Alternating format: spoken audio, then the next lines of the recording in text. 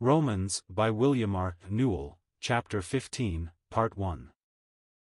Believers to receive one another, as Christ, after his Jewish ministry, received the Gentiles, to God's glory. Verses 1 to 13. Paul's great priestly ministry of the gospel to the Gentiles. Verses 14 to 21. His purpose, long hindered, to come to the Roman Christians, after the great Jerusalem contribution. Verses 22 to 33. 1. Now we that are strong ought to bear the infirmities of the weak, and not to please ourselves.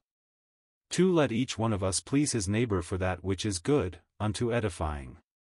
3. For Christ also pleased not himself, but, as it is written, the reproaches of them that reproacheth thee fell upon me. For whatsoever things were written aforetime were written for our learning, that through patience and through comfort of the Scriptures we might have hope. 5. Now the God of patience and of comfort grant you to be of the same mind one with another according to Christ Jesus. 6. That with one accord ye may with one mouth glorify the God and Father of our Lord Jesus Christ. 7. Wherefore receive ye one another, even as Christ also received you, to the glory of God. These 7 verses should have closed the preceding chapter, as they continue and close up the subject there considered.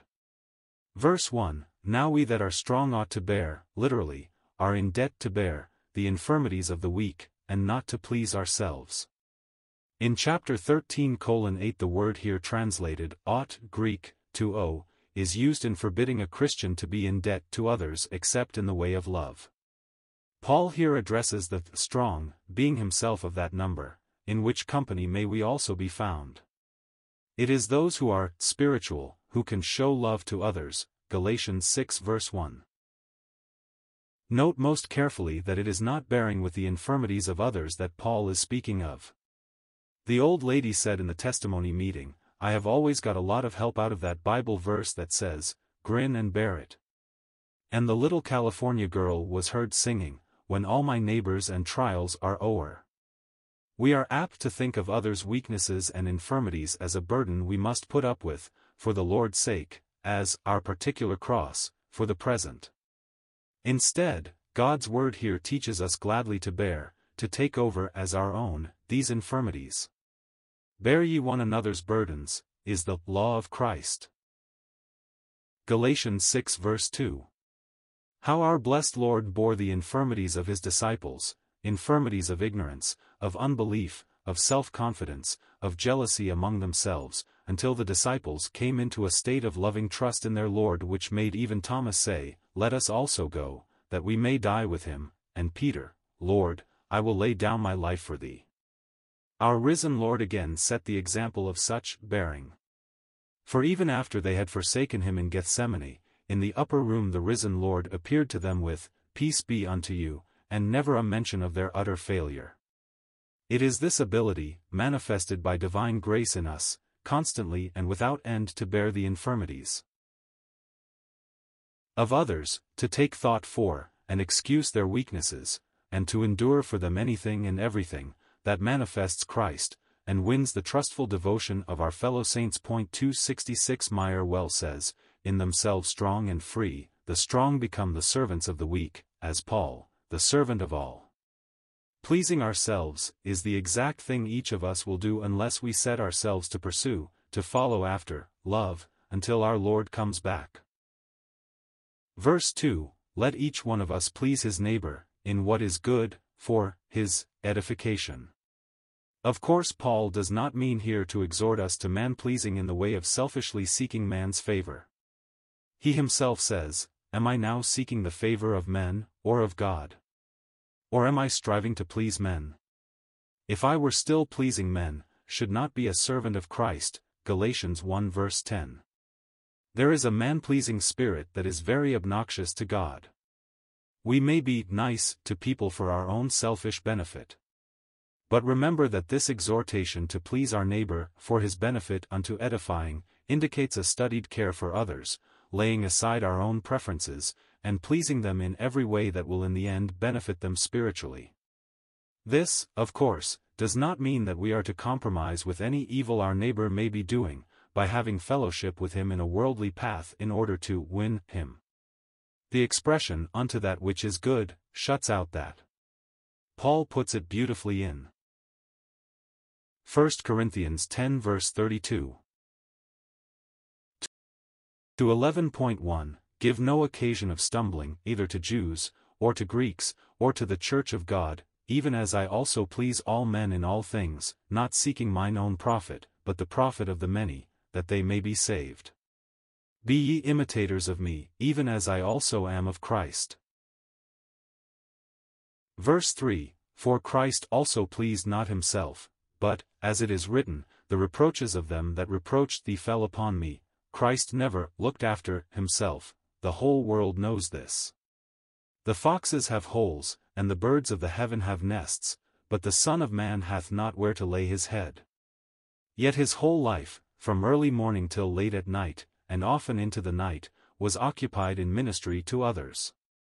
The multitudes found out with joy that here was one whose whole business was going about doing good. The constant drawing upon him by the multitudes, upon his time, his love, his teaching, his healing, was a marvelous proof that they could count on the absolute absence of self-pleasing in him. The Psalms, which give the inner heart history of our Lord, reveal, as, for instance, does the 69th Psalm, from which Paul here quotes, the great reproach, 267 Psalm, how difficult was our Lord's path in a sinful, selfish, God-hating world. Yet it is written of him, he pleased not himself. Verse 4, for whatsoever things were written aforetime were written for our learning, that through patience and through comfort of the Scriptures 268 we might have hope.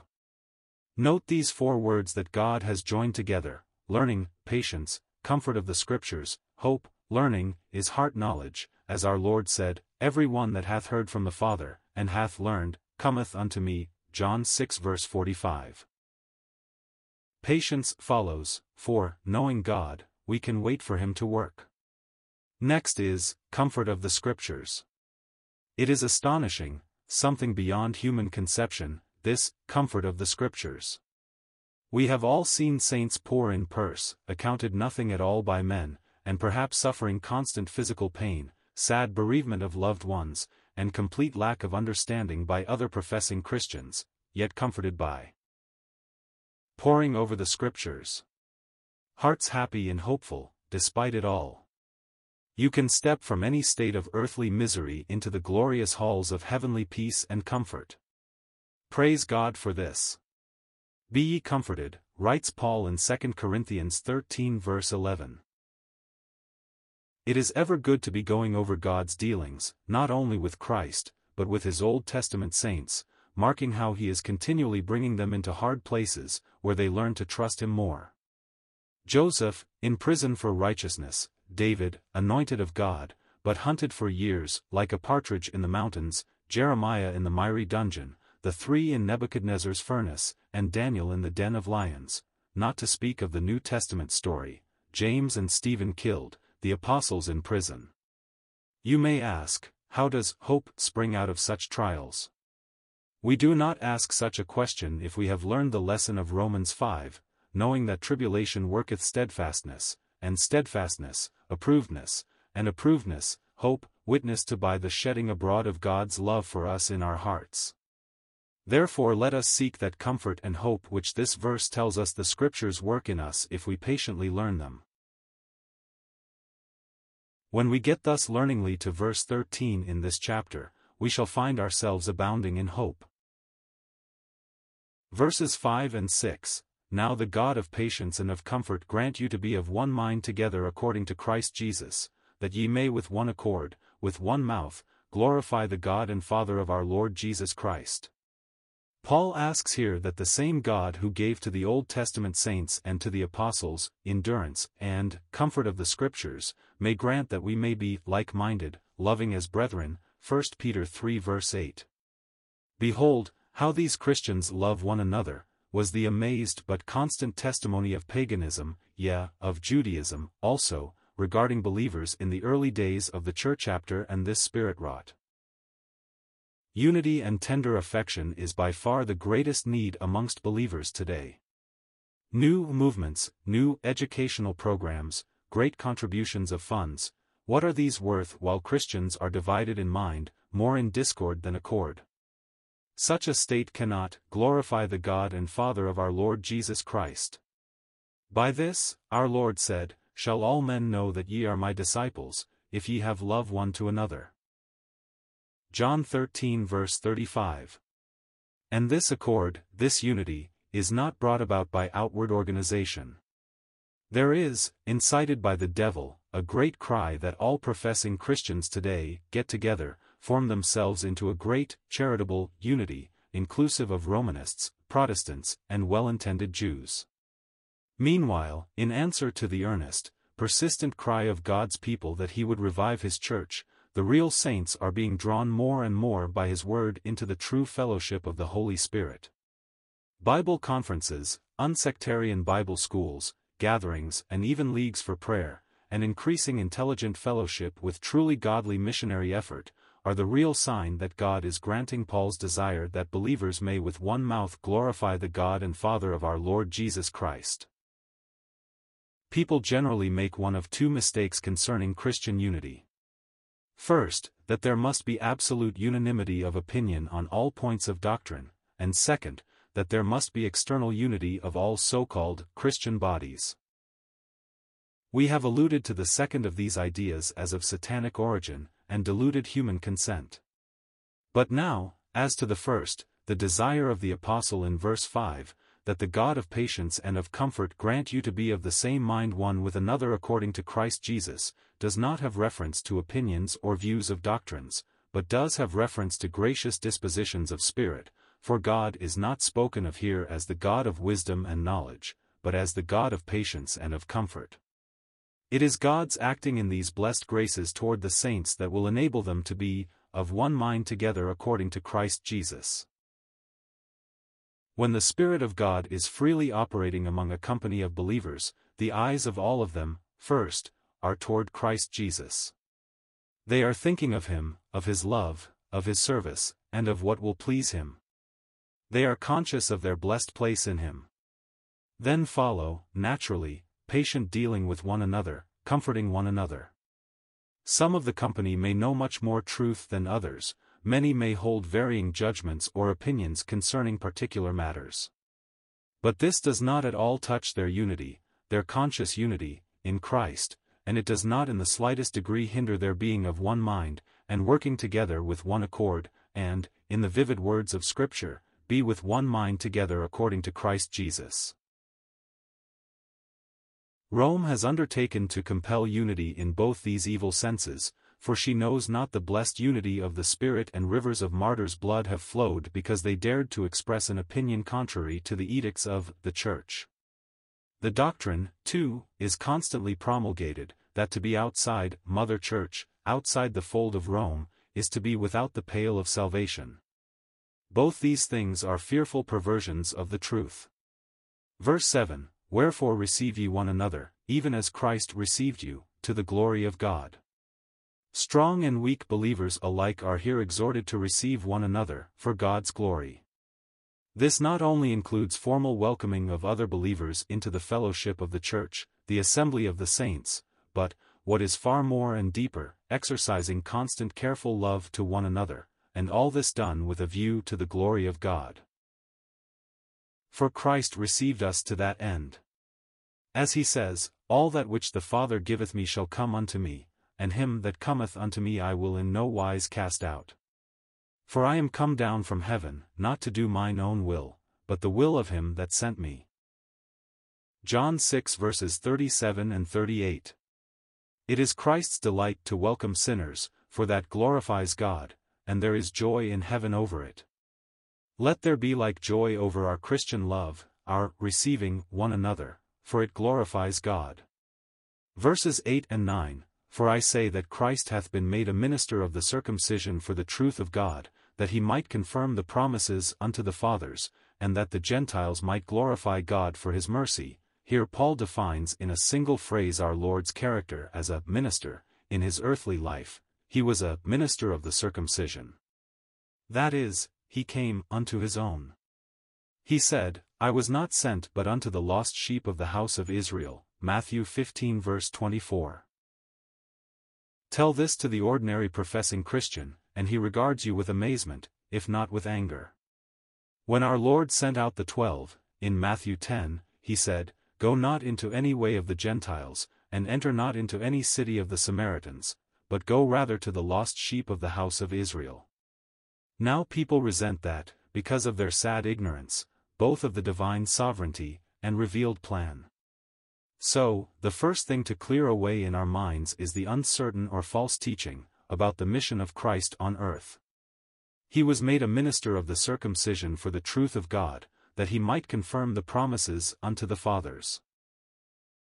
Now we know that Christ came to declare the Father, to reveal God as he is. Also he came to give his life a ransom for many, to become the propitiation for the whole world. Thus he came not to be ministered unto, but to minister. But, if we are to understand the story of his ministry, in the Gospels, we must remember that he was first a minister of the circumcision, as the Jewish Messiah, fulfilling, confirming, the divine promises of the Old Testament to that nation. 269. And what was this ministry of the circumcision?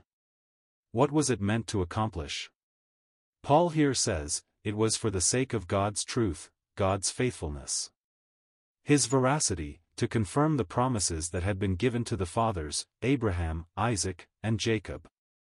It was on God's behalf, to show that when God makes commitments and promises, he forgets them not, but fulfills them. He had promised a Messiah to Israel, and he sent the Messiah. But God had made no promises, no commitments, to the Gentiles. Consequently, upon Israel's rejection of their Messiah, mercy, sovereign mercy, flows out to us Gentiles, and for this we glorify God, for that is the purpose of this mercy, that God may be glorified. The prophet Micah, in the last verse of his prophecy, 7:19-20, illustrates exactly this distinction between the truth of God toward Israel, and the mercy of God toward the Gentiles. Thou wilt perform the truth to Jacob and the loving kindness, or mercy, to Abraham, which thou hast sworn unto our fathers from the days of old. To Jacob the blessings were announced by God, above that ladder of Genesis 28, with the words, I am Jehovah, the God of Abraham thy father, and the God of Isaac, Genesis 28 verse 13. The birthright which Esau despised and forfeited, Jacob had, and the promises were to be fulfilled in faithfulness. But to Abraham it was sheer mercy. His father was a Chaldean idolater, and probably he had been so, Joshua 24 verses 2 and 3, 14, 15. But, the God of glory, appeared to him out of hand, without cause, right in the midst of Chaldean iniquity there at Ur. This was mercy, Acts 7 verse 1. Jehovah redeemed Abraham, Isaiah 29 verse 22. Now for the present a hardening in part has befallen Israel, until the fullness of the Gentiles be come in, as we saw in chapter 11. It is striking that in the present passage, chapter 15:9-29, Gentiles are named 10 times, the Gentile number. 5 of these instances are from the Old Testament prophecies themselves. Let us study these quotations with especial attention.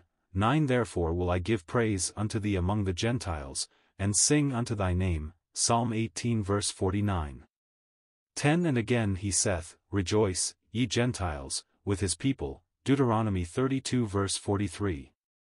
11 And again, Praise the Lord, all ye Gentiles, and let all the peoples praise him, Psalm 117 verse 1. 12 And again, Isaiah saith, There shall be the root of Jesse, and he that ariseth to rule over the Gentiles, on him shall the Gentiles hope, Isaiah 11 verse 10. There are 3 remarkable points about these passages. They are selected from the 3 great divisions of the Scripture, the Law, the Prophets, and the Psalms, Luke 24 verse 44. 2 There is a progress in the selections. 1. Christ himself gives praise unto God from among the Gentiles. The quotation is from Psalm 18 verse 49. Where David becomes a distinct type of Christ, David's coming seed, as see next verse. See also Psalm 22 verse 22, where, after the awful description of the cross in the first part of that psalm, verses 1 to 21, the divine forsaking, pierced hands and feet, parted garments, the Lord begins thus the resurrection praise: I will declare thy name unto my brethren, in the midst of the assembly will I praise thee. This assembly began, of course, with those Jewish believers in that upper room, to whom he first appeared, but that assembly shortly included Gentiles, Acts 10 and on. But we note here in Romans 15 verse 9 that Christ himself is celebrating Jehovah's work, giving praise, among the Gentiles. 2, verse 10, the next step is, Rejoice, ye Gentiles, with his people. Now, in Scripture, his people are always Israel, and, for a while, as we find in the Acts, the Gentiles were rejoicing with his people. It was with Jerusalem as the center, and the apostles and elders there recognized even by Paul, even after preaching to the Gentiles had begun, Acts 15.270.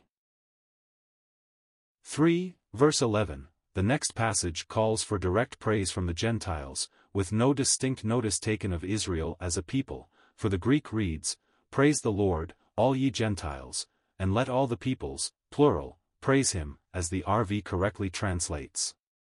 3 verse 12, there is a looking forward to the millennial reign in the quotation from Isaiah 11 verse 10, the root of Jesse, he that ariseth to rule over the Gentiles. On him, who shall thus reign, shall the Gentiles hope. Gentiles, thank God, may now freely hope, and look to him who will rule all the earth, during the millennium.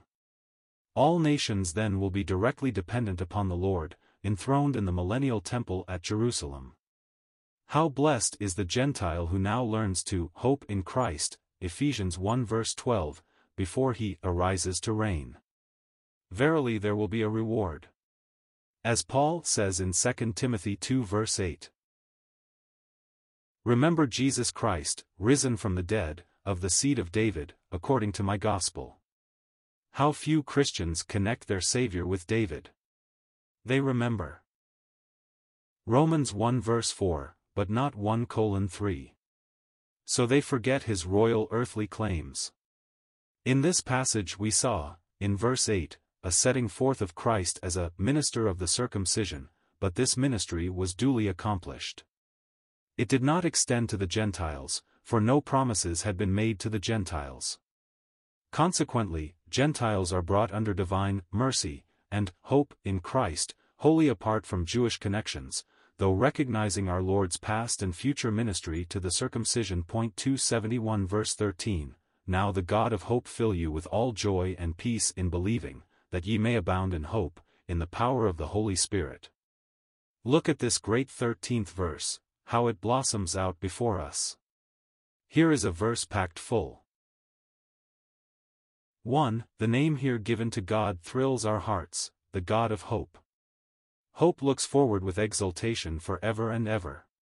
We remember chapter 5:2, we rejoice in hope of the glory of God, and chapter 12:12, rejoicing in hope, and also that hope, along with faith and love, abides forever, for God will be opening up new treasures of grace to us through all the ages to come. See Ephesians 2 verse 7. God is called the God of peace, in Romans 15 verse 33, 16 verse 20, and in Philippians 4 verse 9, 1 Thessalonians 5 verse 23, 2 Thessalonians 3 verse 16, Hebrews 13 verse 20, and, of course, peace is fundamental. Christ made peace by the blood of his cross. But we are not to be content with peace alone. Many would stop at Romans 5 verse 1, being justified by faith, we have peace with God. But in this present verse God speaks as the God of hope, and he wants us filled with all joy as well as peace, so as to be abounding in hope, in the power of the Holy Spirit. Now, if God is the God of hope, looking forward with expectancy and delight to the certain, glorious things of the future, then a dejected, depressed, discouraged saint of his is yielding to a spirit directly contrary to his will, which is, for each of us, that we abound in hope. 2. It is God himself alone who can fill us with all joy and peace, making us to abound in hope. We cannot transform ourselves. 3. It is by the power of the indwelling Spirit that we are to abound in hope. Some human beings are naturally introspective and gloomy. Others are naturally jovial and buoyant, but the joy in which we as believers are to abound does not in any wise flow from nature, but from the direct, inworking energy of the Holy Ghost. Some of the most naturally happy people of the world have been thrown into desperate trouble of soul either by the Spirit's convicting them of their sin, or, perhaps, by the withdrawal of natural supports on a deathbed without hope, while some of those whose tendency was discouragement and despondency almost to hopelessness have, by the power of the Holy Ghost, been filled with all joy and peace, and have abounded in hope day by day and hour by hour. For, it is in a believing heart that these blessed results are brought about.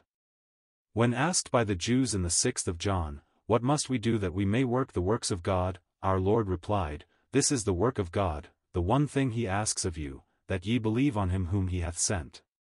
The believing of Romans 15 verse 13 is, of course, that living by faith in the Son of God, of which Paul speaks in Galatians 2 verse 20. It is stepping out on the facts God reveals about us, and learning to live the life of trust. The verse we are considering is the highest development of Christian experience revealed in this great, fundamental epistle of Romans. Deeper things will be elsewhere unfolded, as, for instance, the indwelling Christ of Ephesians 3 verse 14 to 21. But, as Jude 20 tells us, we must build up ourselves on our most holy faith. Paul declares that the law that prevails in this dispensation is a law of faith, Romans 3 verse 27, and that the obedience into which we are called is the obedience of faith, Romans 1 verse 5, 16:26. 5. It is the will of God that you and I, all believers, be filled with all joy and peace in believing, blessed spiritual state. That we may abound in hope in the power of the Holy Ghost. Some are content if they merely find the way of salvation through faith in the blood of Christ. They are much given to talk about being saved by grace, but they are not much exercised about holy living. A second class of believers become deeply exercised as to a life of victory over sin. These, of course, if instructed aright, accept the wondrous fact that they died with Christ, and are now on resurrection ground, freed from sin, and from that which gave sin its power, the law. A third class go further, to the 12th of Romans, and enter on true Christian service, by presenting their bodies a living sacrifice to God, and discovering thereby his good, acceptable, and perfect will for them, whatever measure of faith he may give them, and to whatever gift or peculiar service he may call them. But here, in this great fountain of water in chapter 15.13, we find that a daily, hourly life, filled with all joy and peace in believing, abounding in hope, is the normal state for every one who is in Christ. It will not do for us to make excuses for ourselves. God is the God of hope. His yearning is to fill you and me with all joy and peace, if we will just launch out and believe. Others just as unworthy as we have believed, we will never become more worthy of believing. This poor earth is a wrecked vessel, as Moody used to say. Man is drifting on into the night, and judgment is coming. All the more, then, may the God of hope fill you with all joy and peace in believing, that you may abound in hope. Many cherish their doubts, even adducing them as a proof of their humility, which is sad indeed. As Charles F. Deems used to say, believe your beliefs, and doubt your doubts. Most people believe their doubts, and doubt their beliefs. You can believe. What a wonderful thing to be among those, sadly few, believers who are filled with all joy and peace, and abound in hope. We can enter into the benefit of our great apostle Paul's benedictory prayer in this matter. Now the God of hope fill you, for Paul yearned over, prayed over, and had effectual prayer, even, for those that had not seen his face in the flesh. Colossians 2 verse 1, and we may assume that God will answer this mighty believing prayer of his on our behalf. And our great high priest, who moved Paul to pray, is at God's right hand, making constant intercession for us. 14 And I myself also am persuaded of you, my brethren, that ye, yourselves, are full of goodness, filled with all knowledge, able to admonish one another. 15 But I wrote the more boldly unto you in a measure, as putting you again in remembrance on account of the especial grace that was given me of God. 16 That I should be a minister of Christ Jesus unto the Gentiles, administering as priest the gospel of God, that the offering up of the Gentiles might be made acceptable, being sanctified by the Holy Spirit. Verse 14 Although Paul had never been in Rome, he kept track of believers throughout the whole Roman world. Now he had said in our first chapter, 1:8, that he thanked God through Jesus Christ for them all, that their faith was proclaimed throughout the whole world. This was a remarkable condition, it was early freshness and vigor of faith. Our present verse has especially to do with those inner engiftments of the Spirit which enabled them with loving hearts and discerning knowledge to look after one another's spiritual needs without any apostle's help. For neither Paul, nor Peter, nor any apostle, had as yet preached the gospel at Rome. Of the Corinthian church also, Paul testifies, In everything ye were enriched in Christ, in all utterance and all knowledge, even as the testimony of Christ was confirmed in you, so that ye come behind in no gift. Now he says of these believers at Rome that he is persuaded that they are full of goodness, filled with all knowledge, and therefore really able to admonish one another. But Paul takes the very occasion of their remarkable pristine vigor in the Spirit, to bring before them that special and wonderful commission given him of God to the nations.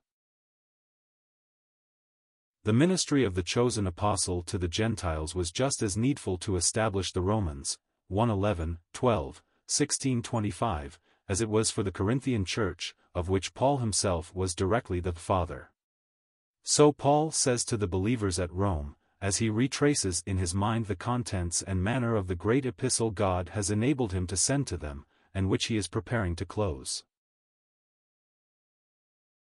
Verses 15, 16, All the more boldly, therefore, in a measure, I wrote unto you, in this epistle, on account of the peculiar grace that was given me of God, that I should be a minister of Christ Jesus unto the Gentiles, officially administering the gospel of God, that the offering up of the Gentiles might be made acceptable, being sanctified by the Holy Spirit. And now Paul is reminding these Roman Christians, putting them again in remembrance, of this great special grace that had been given him of God, that he should act toward the Gentiles as God's official administrator, ministering as such the gospel of God. This grace was God's mighty outfitting of his servant Paul for this ministry among the Gentiles, or nations, to whom he was sent. Paul always carried about the consciousness that he was Christ's chosen vessel to the Gentiles. Most people are ignorant that he was so, and regard Paul simply as an apostle, one of the 12, and so forth. But observe that the words of verses 15 and 16 go far beyond mere apostleship. The word which characterizes Paul's ministry here is, in Greek, liturgos. It is difficult to convey the meaning of it by any one English word. Alfred renders it, ministering priest, of Christ Jesus for the Gentiles. Darby, an administrator officially employed, Thayer, in his lexicon, shows its original meaning to be, a public minister, a servant of the state. The simple translation, minister of Christ Jesus, will scarcely do, because every preacher, and in a sense rightly, would deem himself to be thus described. 272. 1. It is evident from Peter's preaching, in Acts 10.35 and 11:18, that Gentile salvation had begun, apart from Jewish things altogether. In every nation he that feareth God and worketh righteousness is acceptable unto him, though not, of course, accepted, saved, except through the preached name and work of Christ. Acts 11 verse 14. To the Gentiles also God hath granted repentance unto life. 2. It is also evident from Paul's words in Romans 15 verse 16, that he had a special ministry toward the Gentiles, that I should be a minister, liturgos, of Christ Jesus unto the Gentiles. Just as when Israel, already God's people while in Egypt, had sent to them Moses, who brought them out, and with whose ministry they were divinely connected. By God, so Paul was sent to the Gentiles, to whom the door of salvation had already been opened. And as God laid Israel on Moses, so laid he the Gentiles on Paul.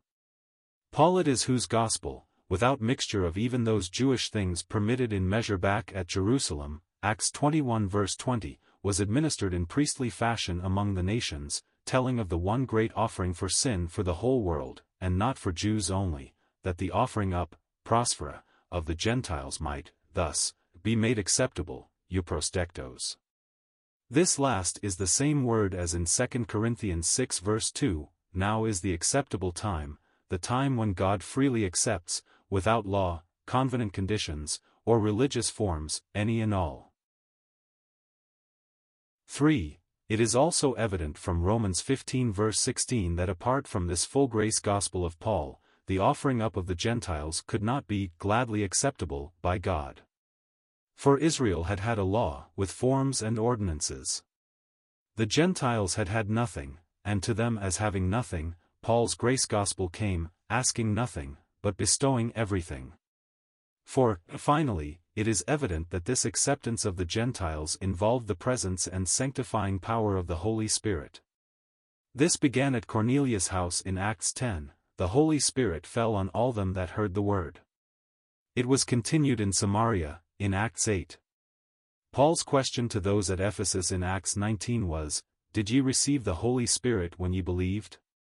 Even of the Galatians, mixed up in mind as they were, it was said, He that supplieth to you the Spirit. Ah, we do not realize our privileges.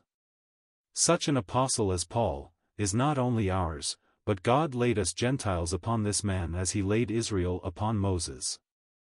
Alas, Moses complained of the burden. Numbers 11:11-15. But Paul complained not, even of that which presseth upon me daily, anxiety for all the churches, 2 Corinthians 11 verses 28 and 29. Paul it was who most gladly would spend and be spent out for our souls, 2 Corinthians 12 verse 15. Paul it was who longed for fruit in us also, as in the rest of the Gentiles, who also prayed with agonizing for as many as had not seen his face in the flesh, Colossians 1 verse 2, Greek. So, as God hearkened to Moses regarding wretched Israel at Sinai, Exodus 32 verses 7-14, for he had made Moses responsible for them, may we not believe that God yet remembers the prayers for the Gentiles of this devoted servant Paul? We know, from Romans 11, that the day will come when Gentiledom will be cut off as the sphere of God's direct blessing, through their unbelief and refusal of divine goodness, and Israel, the natural branches, will be grafted in again. But we cannot but feel that some, and that in prominent places, are forgetting Paul with his offering up of the Gentiles, and turning slavishly back, with flattering words, to Jews, if not to Judaism. The glorious grace of the Pauline gospel to the Gentiles may be corrupted, despised, rejected, by fawning upon the Jew as being a special being, different from common sinners. When God said, There is no distinction between Jew and Greek, that matter was settled. The wall of partition is down, broken down by God. Woe to those who, under any claim, build it up. When God's time comes, after his whole work of indignation toward Israel, he will himself build up Zion. Meanwhile hearken to Paul, 2:73.